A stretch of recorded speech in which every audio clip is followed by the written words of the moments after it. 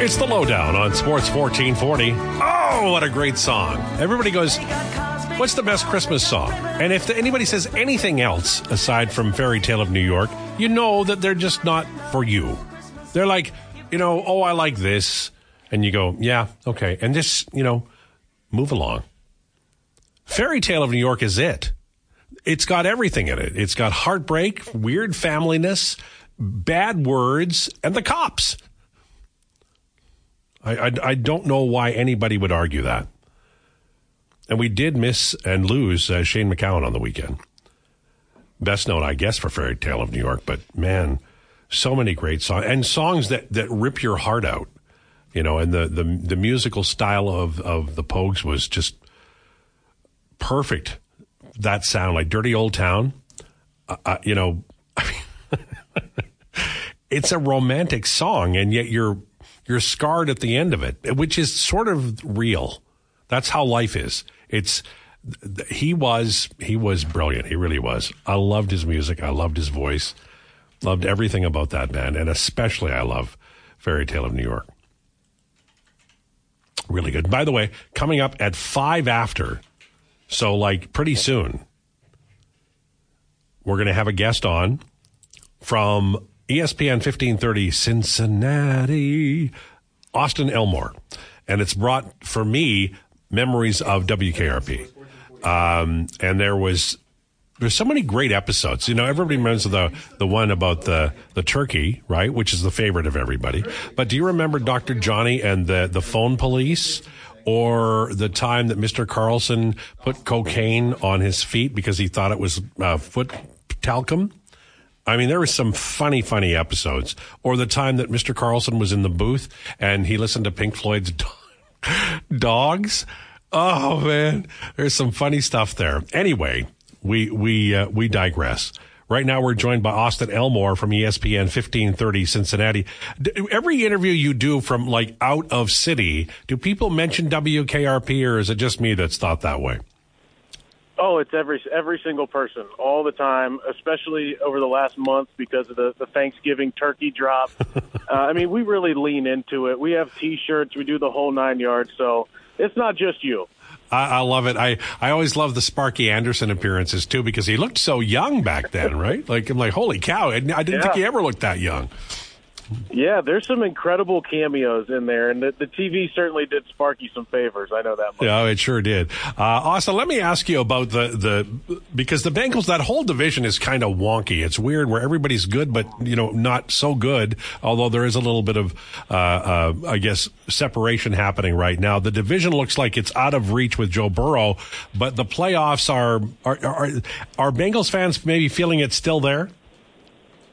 No, unfortunately not. Really, from the moment that Burrow went down on Thursday Night Football, it felt like the season was over.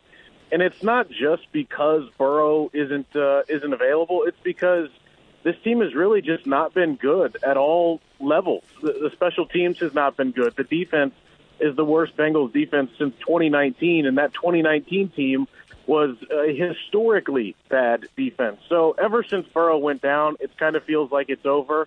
There's conversations about mock drafts and positioning and who should be rooting for who over the course of the weekend.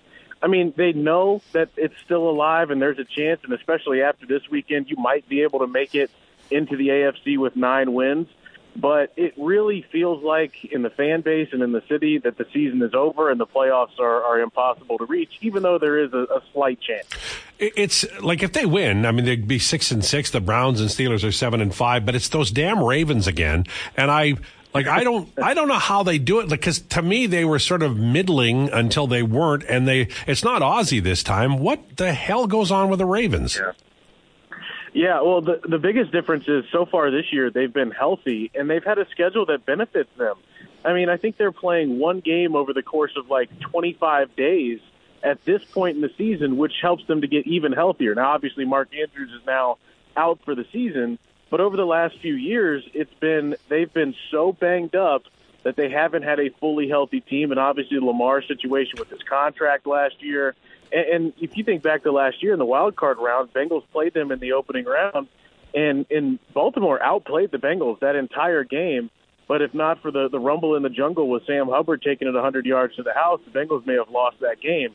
But they're doing it with typical AFC North football. They run it, they play defense, and Lamar has had a really, really good season under Todd Monken with some weapons around him. They do just about everything right.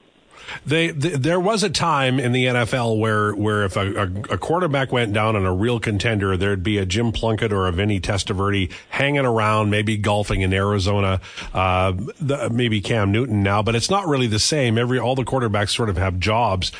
This is it, right? Like it's Jake Browning's team. Yeah, I think it is. And if you go back to training camp in the preseason, when Burrow goes down with the calf strain, we do live reports from training camp every day, and every day it was the same situation. At that point, it was Trevor Siemian battling with Jake Browning, and both of them stunk. And it was like the Bengals really need to evaluate the backup quarterback position, reevaluate, maybe go try to sign somebody, because neither one of those guys you felt comfortable with if they came into a game. So fast forward through the first month of the season, Burrow doesn't play well. He's at 50% of his usual self, and that conversation keeps being had. Number one, should Burrow even play? Number two, do the Bengals feel confident, or is there zero confidence whatsoever in the guys behind him that forces Burrow to play? And they just never addressed it. I mean, eventually Trevor Siemian gets cut. Now he's with the Jets. He's playing terrible there. A.J. McCarron gets re-signed. And nothing made sense when it comes to the Bengals addressing that position, especially when prior to the season, this is a team that national pundits and people across the world are picking to win the Super Bowl. But there was no real backup policy or no insurance policy for the backup quarterback position, and it's come back to bite them. So then the next question is, does this become Jake Browning learning to play in the NFL for the rest of the season? I think that's part of it, and he's bounced around, and he's going to get a fair shot. The Bengals fans remember A.J. McCarron, who is now his backup from 2015, where he played well down the stretch, got the Bengals into the playoffs, almost won a playoff game for them. So that, is kind of a bit of a hot seat, but there's been no indication. A.J.'s been here for 2 months now. There's been no indication that he's going to challenge Jake for that spot, and there's been no indication they're going to sign anybody. So, yeah, it seems like, hey, we're going to give you a chance to learn how to play quarterback. You've got all these weapons. You've got an offensive line that we've invested in. So you should be able to succeed, and that's what it feels like they're going to try to do. And oftentimes when a new quarterback comes in, there is a little bit of an upswing in some guys who maybe we weren't paying attention to. Maybe they get an opportunity and they play a little better or a little more often. So let's talk about T. Higgins. What should be expected from him? He's a guy who, we know what he is. We know how old he is. Is this an opportunity for him, or is this just, maybe a little bit of a one strong game? Yeah, I think this is an opportunity for T, because this is a big season for him. It's unclear really what the Bengals are going to do, if they're going to let him walk or if they're going to franchise tag him. And the Bengals feel strongly that he is a top 10 wide receiver in the NFL. And we've seen him at his best over the last couple of years, and I would agree with that. I mean, I think T is a number one wide receiver on most teams in the NFL. He has not played well this season. He's been battling the hamstring injury. Looks like he's going to go tonight, but he didn't play very well when he was healthy. Now, part of that is because Burrow was banged up and the offense has just been struggling, but he still has a lot to play for, not just financially, but overall. Like, you need to prove that you are that guy, and he hasn't been able to do that so far this season. So I think when you have a guy like Browning, you have Jamar Chase, who's going to get all the attention on one side.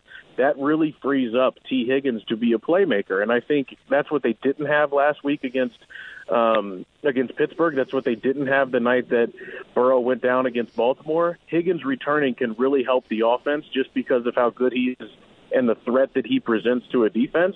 So, yeah, I think this is an opportunity for T, just like it is for Jake Browning over the last 6 weeks, to say, hey, I can play in this league. I am still a threat, and I'm valuable. So, yeah, I expect a lot from T. Higgins down the stretch. Austin Elmore, our guest, ESPN 1530 Cincinnati. So I am a fan of a lot of losing teams over many years. So I know that losing teams do losing things because they're losing teams. So yes. When I see Cincinnati in this situation, I go, okay, They're disappointed. So how deep will this go? Because losing teams do losing things. Zach Taylor's a good coach, so he's safe, right? Yeah, I think Zach is safe. And, I think that the thing that's been so highly and hotly debated in Cincinnati has been, should Zach Taylor remain the offensive play caller? Because that's where their biggest deficiency, it feels like, is. Now, the argument against that is, for the last 2 years, they have found a way to finish in the top 8 in the NFL in total offense. And Joe Burrow is a big part of that. And, great elite quarterbacks hide flaws. They do that on every team in the National Football League. And with Zach, this organization is so different and in such a better spot now than it was in 2019 when he originally took over, that I think you could even already have the conversation that Zach is the greatest coach in the history of the franchise. And what he does behind the scenes, what he has done with the culture, what he has done with building the organization as a whole, that can't be ignored. And that feels very distant from the losing Bengals that so many people in your audience and you're referring to. They feel like an entirely different franchise from years ago. And so Zach deserves a lot of credit for that. The question is he willing to give up the play calling duties, because it feels like that's where they are struggling the most, and he's remained bullish on that.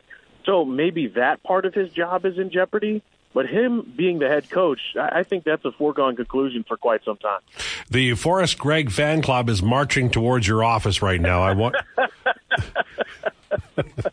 I'm sure they are. And everything. I just want to forewarn you, it's happening, sir. Just be aware. You still have time. I'm ready for him. Austin Elmore, thank you. Thank you guys so much. Appreciate you having me on. All right, there you go. Austin Elmore. Fortunately for all involved in that conversation, I knew a name I could pick that would make him laugh. They've had good. Sam Weiss was a very good coach. I thought Marvin Lewis did a great job. But Zach Taylor is, I would say he's right. Certainly, Paul Brown 1,000 years ago. But, no, I think he's right. I think he's got it right.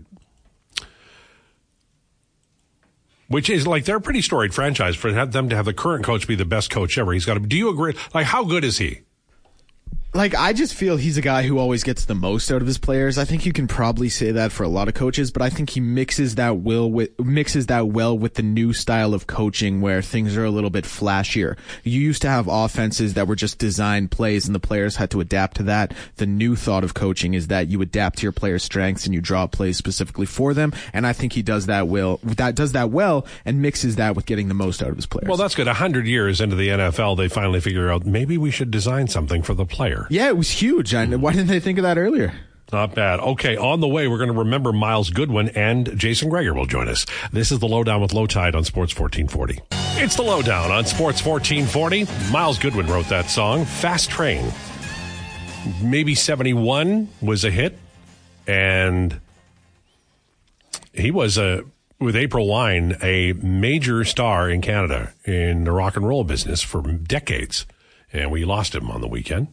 So we think about Miles Goodwin and April Wine today. We're now joined by our friend Jason Greger.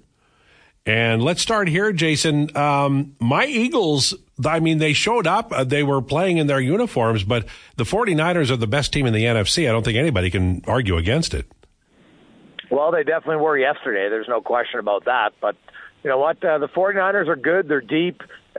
They would argue that if Brock Purdy was healthy last year, maybe things would be different. So I think they have a little bit more to prove in that game than the Eagles did, and they did it. And so now it makes it, there's no guarantee for that bye week anymore for the Eagles. And the stretch drive here with the Cowboys and the 49ers and the Eagles is going to be a great race. And so that Cowboys-Eagles game is pretty huge. So, give the 49ers credit, man. They were really good in every facet of that game. And you know what? They've been good all year long. There's not many weaknesses there. I think the Eagles have been pretty good too all season long, and sometimes maybe getting spanked a little bit like that might not be the worst thing for them in the course of the season. I might say it's an easy way for the coach to be like, all right, boys, let's get refocused. In the AFC, there are 2 9-3 teams, Dolphins and Ravens. Chiefs are 8-4 now. But the Chiefs are still, you got to knock them off, right? Like, they're still the favorites until somebody beats them. Yeah, and don't overlook the Jaguars. They win tonight. They're 9-3, and I think they got the tiebreaker on. I think they're second seed, maybe even first. So I look at it's great in both leagues. There's no clear cut. Like I do like the 49ers a lot, but man, the Cowboys' offense when it rolls is formidable. The Eagles themselves, Jalen Hurts has proven he knows how to win time and time again. They got some pretty good skill players. And the thing that was interesting about that Eagles game was they lost in the trenches where normally those are the best assets. That's why I'm not that concerned yet. I think they can be better there. They have been. And they lost in the trenches where they normally don't. KC, hey, when you don't have any receivers, Al, who can consistently make plays, and I know you got the best tight end, but it doesn't matter. You still need some receivers, and that's their glaring weakness. We can talk all we want. That was a terrible missed call for sure, but then they still would have had to make a two-pointer, and at best, it's overtime. So I look at the Chiefs are definitely a team that's beatable, especially when right now they might not have home field advantage, which can be a huge thing come playoff time. So, yeah, it's wide open, but don't sleep on the Jags, man. Trevor Lawrence tonight. Without Joe Burrow, I would expect the Jaguars to win that game tonight, and that puts them at 9-3. And Trevor Lawrence is really emerging. It's taken a few years, as it should, for quarterbacks to kind of find their way. But, you look at that team, and I'm not saying the Jags are a Super Bowl favorite by any stretch, but I wouldn't be surprised if they won a round or two. All right, Jason, let's go to the Oilers. And here's my question. Jack Campbell, reporting on Saturday night from Elliot Friedman was if he played well, maybe he's recalled soon. You've talked at length about Campbell getting called up here when they get back to action, maybe towards the end of the month. So with Campbell being the guy, or at least apparently the guy, does a one game, where he lets in a couple of soft goals in the American League, does that change things, or they're definitely going to give Campbell a shot? Well, I don't think the reason I've always said I didn't think Jack Campbell was going to come up here this week was because, well, why? Skinner's going to play. Skinner's going to play Wednesday, and Skinner's going to play Friday, right? So, no offense to Jack Campbell, he's better off playing another game this coming Friday in the American League. And so that's where I think timing-wise, that makes the most sense, right? And then you can bring him up. You can recall him on Saturday if you want. And, he travels here. Does he play Sunday? I don't know. But then he gets in and he can play Chicago. Like, let's be real, Al. If we're going to put Jack Campbell in, you want to put players in positions to succeed. And by succeeding is gaining confidence at any position. And so if I'm the Edmonton Oilers, well, the most obvious game to play Jack Campbell is Chicago.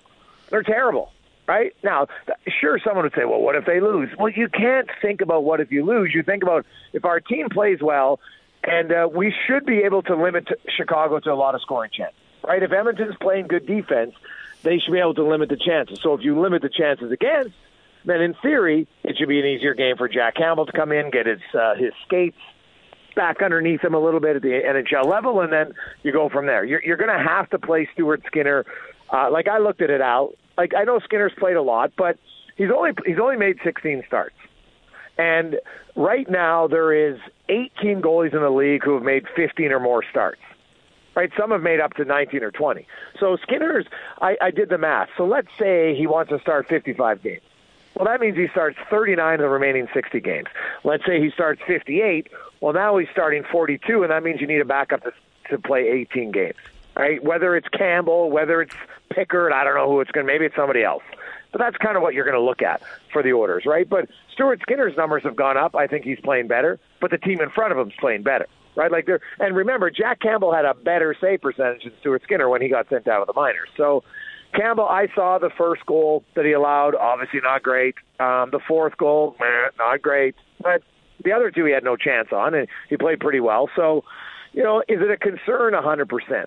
But there's no, if anybody out there can tell me the obvious goalie that's going to fix the Oilers' problems, please let me know, because I don't see one. Well, and the obvious one, like the ones that you would trade for and give up a lot for, aren't available. Well, exactly. You and I can talk all day about, well, look at Boston. They've got Swayman, just deal Ullmark, but why would they? They don't have to do that.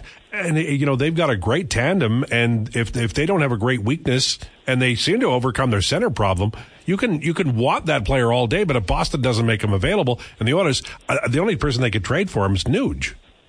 Yeah, they're and he's not. I don't think he's waived. Well, maybe he'd waive to go to Boston, but I'm not sure he'd waive his no movement clause at this point, right? So I don't think there's a realistic option that's a guaranteed better. Now, you know what? Maybe you could acquire a goalie who's been a number 3 elsewhere. Al, we've seen this around the league that all of a sudden plays well in Edmonton. Is it possible? 100%. I don't think anybody can say with confidence that they know for sure who's the goalie to acquire that's available, right? Like I saw people saying Columbus. I'm like, Columbus?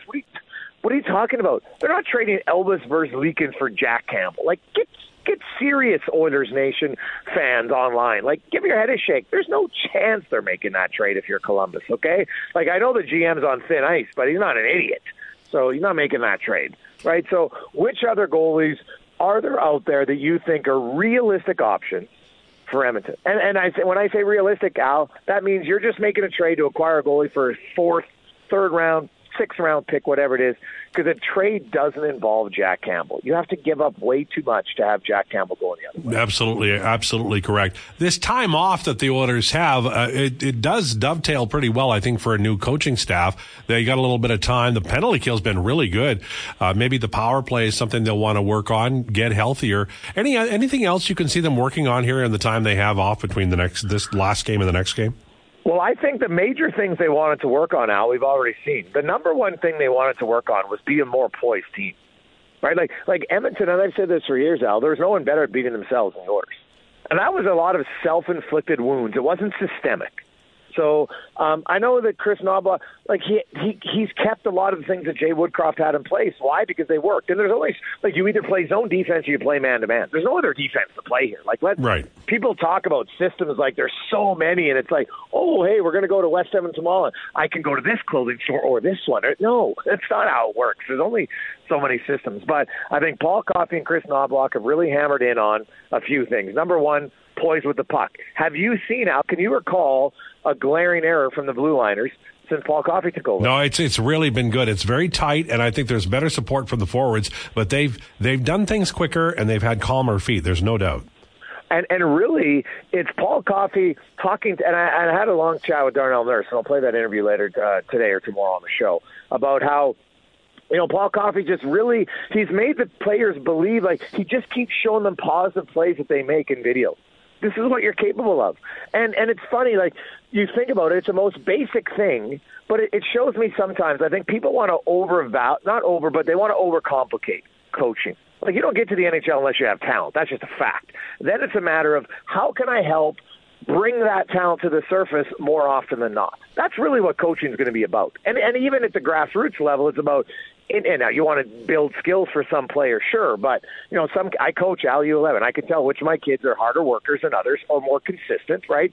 Which kids can stick handle on their backhand better than others, right? So you work on it, but I'm going to put the kid on his backhand on his offside more than the kid who can never catch a puck on his backhand. Why would I do that? Like, I'd be an idiot, because he's never going to do it until, like, maybe he's 11, right? So I look at what Coffey's done to them, and then the other thing was they really had an emphasis to improve the penalty kill.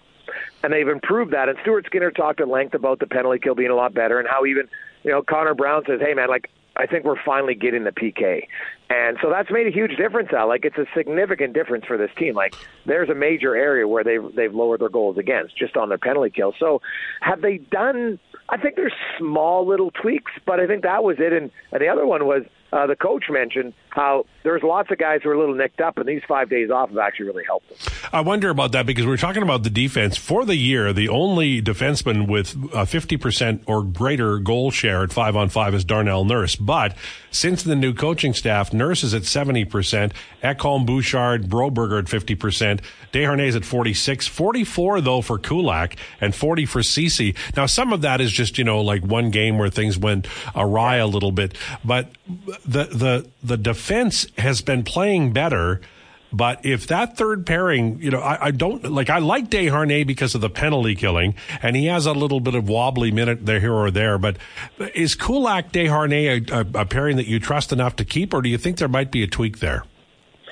I don't mind them at all. And it's funny how you mentioned Nurse and Cece are partners, Al, but one's 70% and one's 40% in goals for share, right? So I think it shows you that, shifts on when you change in something, the guy might have nothing to do with it. And then all of a sudden, like whether they're coming on the ice for a goal for and they get a few bonus ones that have no part in the play, or conversely, they've come on the ice and a guy's changing right at the 2-on-1 or something. Who knows what happens that leads to it. So I don't mind Kulak. And I think Desharnais' game has really improved here the last few weeks. Like, I think Darnell Nurse played some of the best hockey of his life, to be honest. But I look at Vincent Desharnais, Alan, and he's really moved the puck with more efficiency lately. And so I liked it. I'd have to, to me, when I see goals for, I always like to look at just the goals against, because the defensemen, for the most part, especially the third pair guys, they're not going to impact goals for a lot, right? So if they're only playing with third and fourth line guys who never score, it's going to be harder to have a high goal for percentage, because you're not really, even if you're playing well defensively, eventually, you know what, you're going to have a bad break that goes in or what have you. But if your guys are never producing, well, that's hard to do. Although the fourth line has actually produced quite a bit. So I'd like to look at it more. I don't mind Desharnais and Kulak. Because I like the mixture of what they have. They got speed in Kulak, they got size in Desharnais, they got physicality. Kulak moves the puck well enough. And Desharnais is actually a better skater than people think, but he has to move his feet because he's so big. He's like the big engine that's got to get rolling, right? The minute he stops moving his feet, he's in trouble. So, his first two steps are never going to be super quick, but he's got to move his feet, then he's better. And so I don't mind that pairing at all. I think the Oilers have reduced their goals against. Obviously, they want to continue to reduce it. But if you look at 7 of their last 10 games, Al, they've given up very little, right? I think they've given up in those 7 games. I think they've given up, 5 goals, right? It's really that they had the Carolina, which was awful, Florida and Tampa Bay, where, and those are better teams. So I thought the Vegas and Winnipeg games for me were crucial because those are 2 good teams. And I thought, Desharnais, that goal against in the third goal, right? That's just unlucky. That him and Ernie were actually in the right position, and they both went to make a play and deflected and kind of canceled each other out. So I don't mind that third pairing, to be honest. The number 6 team across the league so far this year is the Los Angeles Kings. They're 9-0 on the road, and they look like. The Colorado game, an example, the Colorado wasn't 100%, I get it, but they look like a machine. They look efficient in their own way as Sutter had them playing on their way to their first Stanley Cup. They're a scary bunch. They're a solid team, right? It helps having Quentin Byfield come up, and, it's taken a few years. He probably got rushed a little bit, but, man, he's starting to come into his own at 21 years of age, which is nice for them. I like their defense for sure. I look at L.A., and you look at them, are they really any different than last year other than having Dubois, right? So that's good, but I wonder, their top-end speed, like Edmonton and L.A., I don't see, I guess unless L.A. wins the division, which is very possible, but then Colorado would have to beat them before, because I don't see Edmonton finishing 8th. I'd be surprised, right? So I think they're probably 7th is where they likely be because they got a lot of ground to make up on those 3 teams in the Pacific, and it might be too much. So, if you can avoid L.A. in the first round, Al, I think ideally you would do it. There's no question. But, man, we said the same thing about Boston last year. What happened come playoff time, right? So L.A. right now is definitely playing great. I think they got the second best points percentage, but we'll see if they're playing the same come playoff time. And if their defense and age will be somewhat of a factor, goaltending and age, somewhat of a factor in playoffs.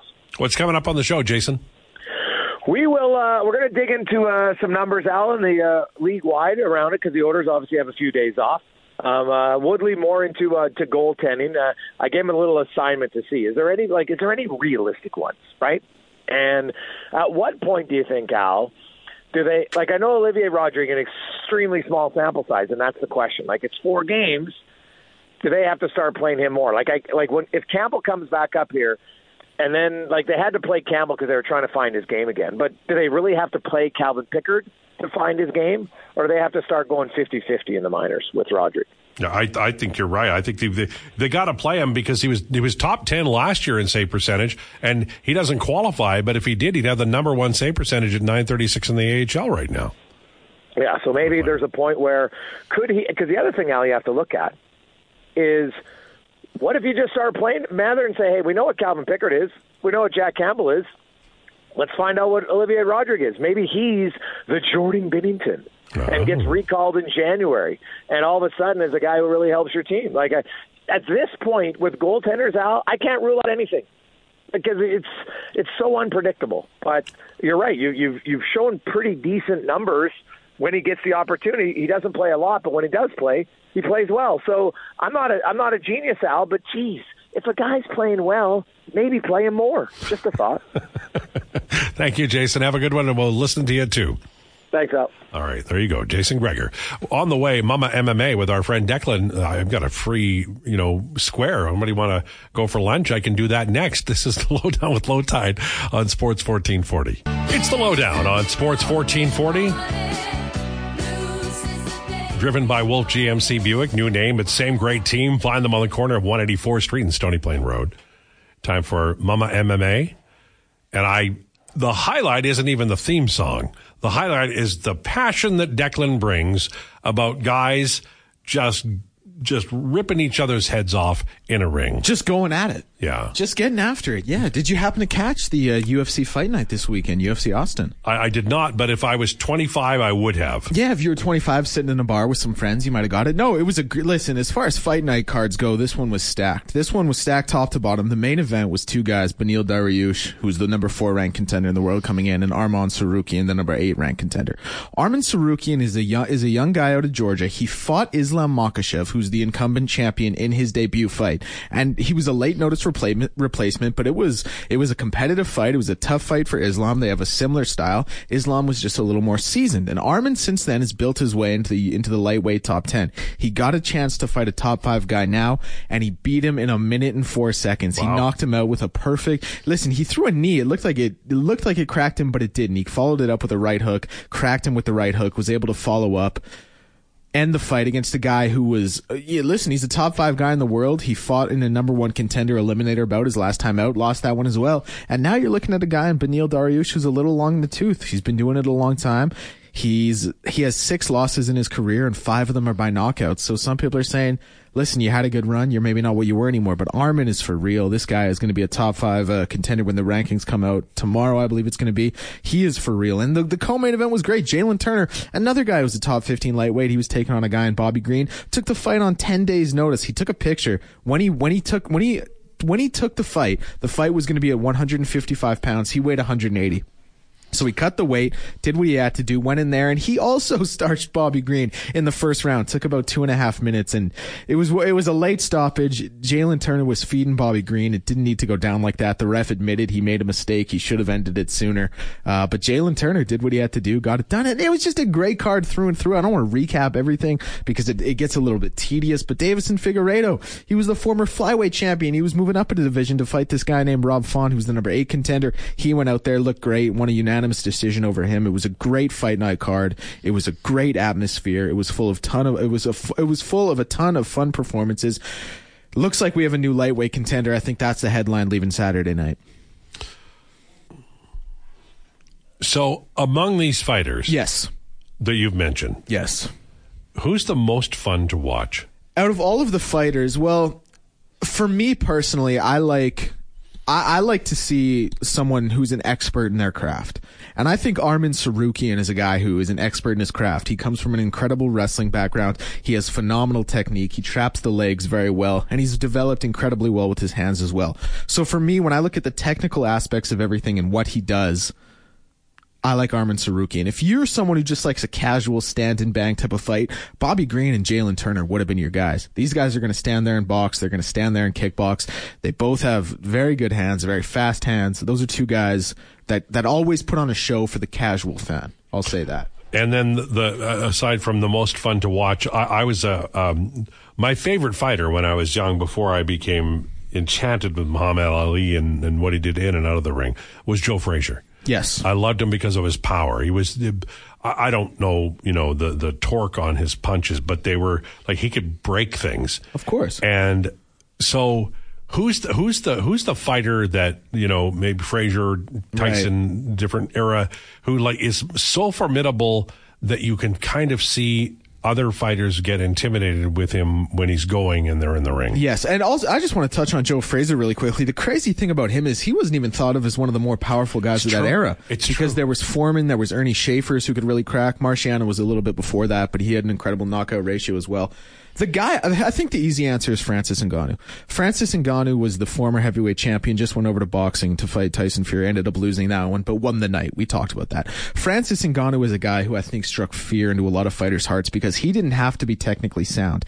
He didn't have to be on his game for the whole night, for the whole 15 minutes, the whole 25 minutes. He was the guy like a Tyson or a Foreman or a Shavers or a Fraser. He just needed to be on his game for 1 second. And that 1 second was that one punch landing. Didn't matter which hand it came from, but that's how powerful he was. He's not in the UFC anymore. I think another guy who does that very well is Alex Poatan Pereira. He's now the light heavyweight champion. He was a 2-division kickboxing champion in glory. Incredible power. His nickname is Poatan. It means hands of stone. This guy has incredible hands. He has the touch of death.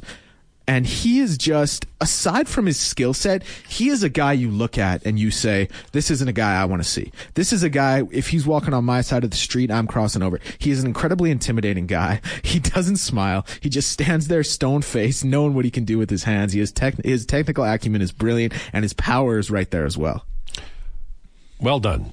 Now, is it you only took like 6 minutes. I have another 10 for you if you wish. No, I'm happy to be here. We got some texts flying in finally, so maybe I can respond to okay, to well, a couple of these. Let's go do that. Give me what you're... Well, we got one text that comes in here from Montana to Rice. Covington going to wipe Edwards in a couple weeks. Domination. Now, for anyone who doesn't know, Colby Covington is currently the number 3 welterweight contender. He's going to be fighting the champion Leon Edwards for the world welterweight title on December 16th. Leon Edwards got his title off a guy named Kamaru Usman. He beat Kamaru Usman twice, actually, because he beat him once by beautiful head kick to win the title, and then back home in England, he beat him by unanimous decision. Kamaru Usman was a guy who beat Colby Covington twice. And Colby Covington, who I think is incredibly skilled, and he has some of the best cardio in the UFC. Colby Covington, for the most part, has made his name by being a guy who fought Kamaru Usman hard twice. I don't know what he's going to be able to do besides outpace Leon Edwards. I think he probably has a better wrestling base, but we've seen that Leon Edwards can defend takedowns. We've seen he can take down a guy like Kamaru Usman. He did it in the first fight. He's very good everywhere the fight goes. Now, the wrestling is going to belong to Colby Covington, I think, if you look at it in a vacuum. But MMA wrestling is different from a straight wrestling match. You have to worry about uppercuts. You have to worry about knees. You have to worry about, is this going to turn into a jiu-jitsu match on the ground? And I think when you mix everything together, plus the skill gap separation on the feet, I think it's Leon Edwards' fight to lose. I think Colby Covington certainly has a path. I think with his pace, with his cardio, and his wrestling ability, I think he can be a nightmare for anyone in the welterweight division. But I think when you look at everything in totality, I think Leon Edwards is the guy who, it's his fight to lose. And I'm not just saying that because he's a champion. I'm saying that because I think he has a better skill set in total. Any other questions? Yeah, well, I mean, we got one here from Sev the Commish. Declan, how about back-to-back armbar smash knockouts? Never seen that before. Yes, that is incredible. I think I had seen one armbar smash knockout or one smash knockout in my life. Actually, 2. Maybe more, but 2 that come to mind. One was Jordan Levitt, Matt Wyman, and the other one was in a title fight, Rose Namajunas and Jessica Andrade. Basically, in back-to-back fights, guys were slammed to the ground to be knocked out. Cody Brundridge did it, and then Drakkar Klose was the one who did it in the fight before. It's very rare. It's exactly what it sounds like. You pick someone up and you slam them down, and that's what knocks them out. It's pretty scary to watch. It's pretty violent. It's not necessarily... Is it a head hit? Generally, yes. It's not necessarily what you think of when you think of the sanctity of the sport, but it is a part of the sport. It can happen, and we saw it happen twice, which is incredible. I was looking at a stat. I think if you look down all the years that it happened, like if you looked at 2022 and 2020, 21 and 2020, etc., there were years that it happened once, 0, maybe twice. This event we saw it happen twice back to back. Yeah, I look back on my time when I watched boxing, and I am surprised at how much violence I liked. Yeah, no, it's enthralling is what it is. And it's the risk too, right? Yes. Like you're like, and you can see if you watch a fight, and it doesn't matter what style it is, MMA or boxing, when the referee has to get in there, and you might even be yelling it. And I don't like that. I don't like when a fighter takes a shot when maybe he's already he's already wobbly. I agree. I've always said I don't watch mixed martial arts or boxing for the brutality. Yeah. I watch it because I appreciate the sport, and I do think there is a gap. Yeah. And I think when a sport gets too brutal, when there's too much of a sustained beating, that's when I start to drift away from it as well. Yeah, but I will say, and this is why I never ever, talk to people in their 20s about their enjoyment of basically mano a mano boxing, fighting, whatever it is. And I remember watching boxing matches where two fighters were in the ring, especially HBO at the Lampley. They'd have like 5-6 fights on a Friday night that you could watch. And, when two boxers are there and they're in the moment and they're both aware and they're on, and then one really good punch, and maybe it had been set up 3 or 4 punches before, or maybe a round before. Mm-hmm. And and I think there is an art to boxing. Oh, absolutely. They call it the sweet science for a reason. Right, exactly. And as violent as it is, and as much as I wish I were able to say that didn't appeal to me, it does. So does that make me a bad person, Declan? I don't think so. Okay. I don't think so. All right.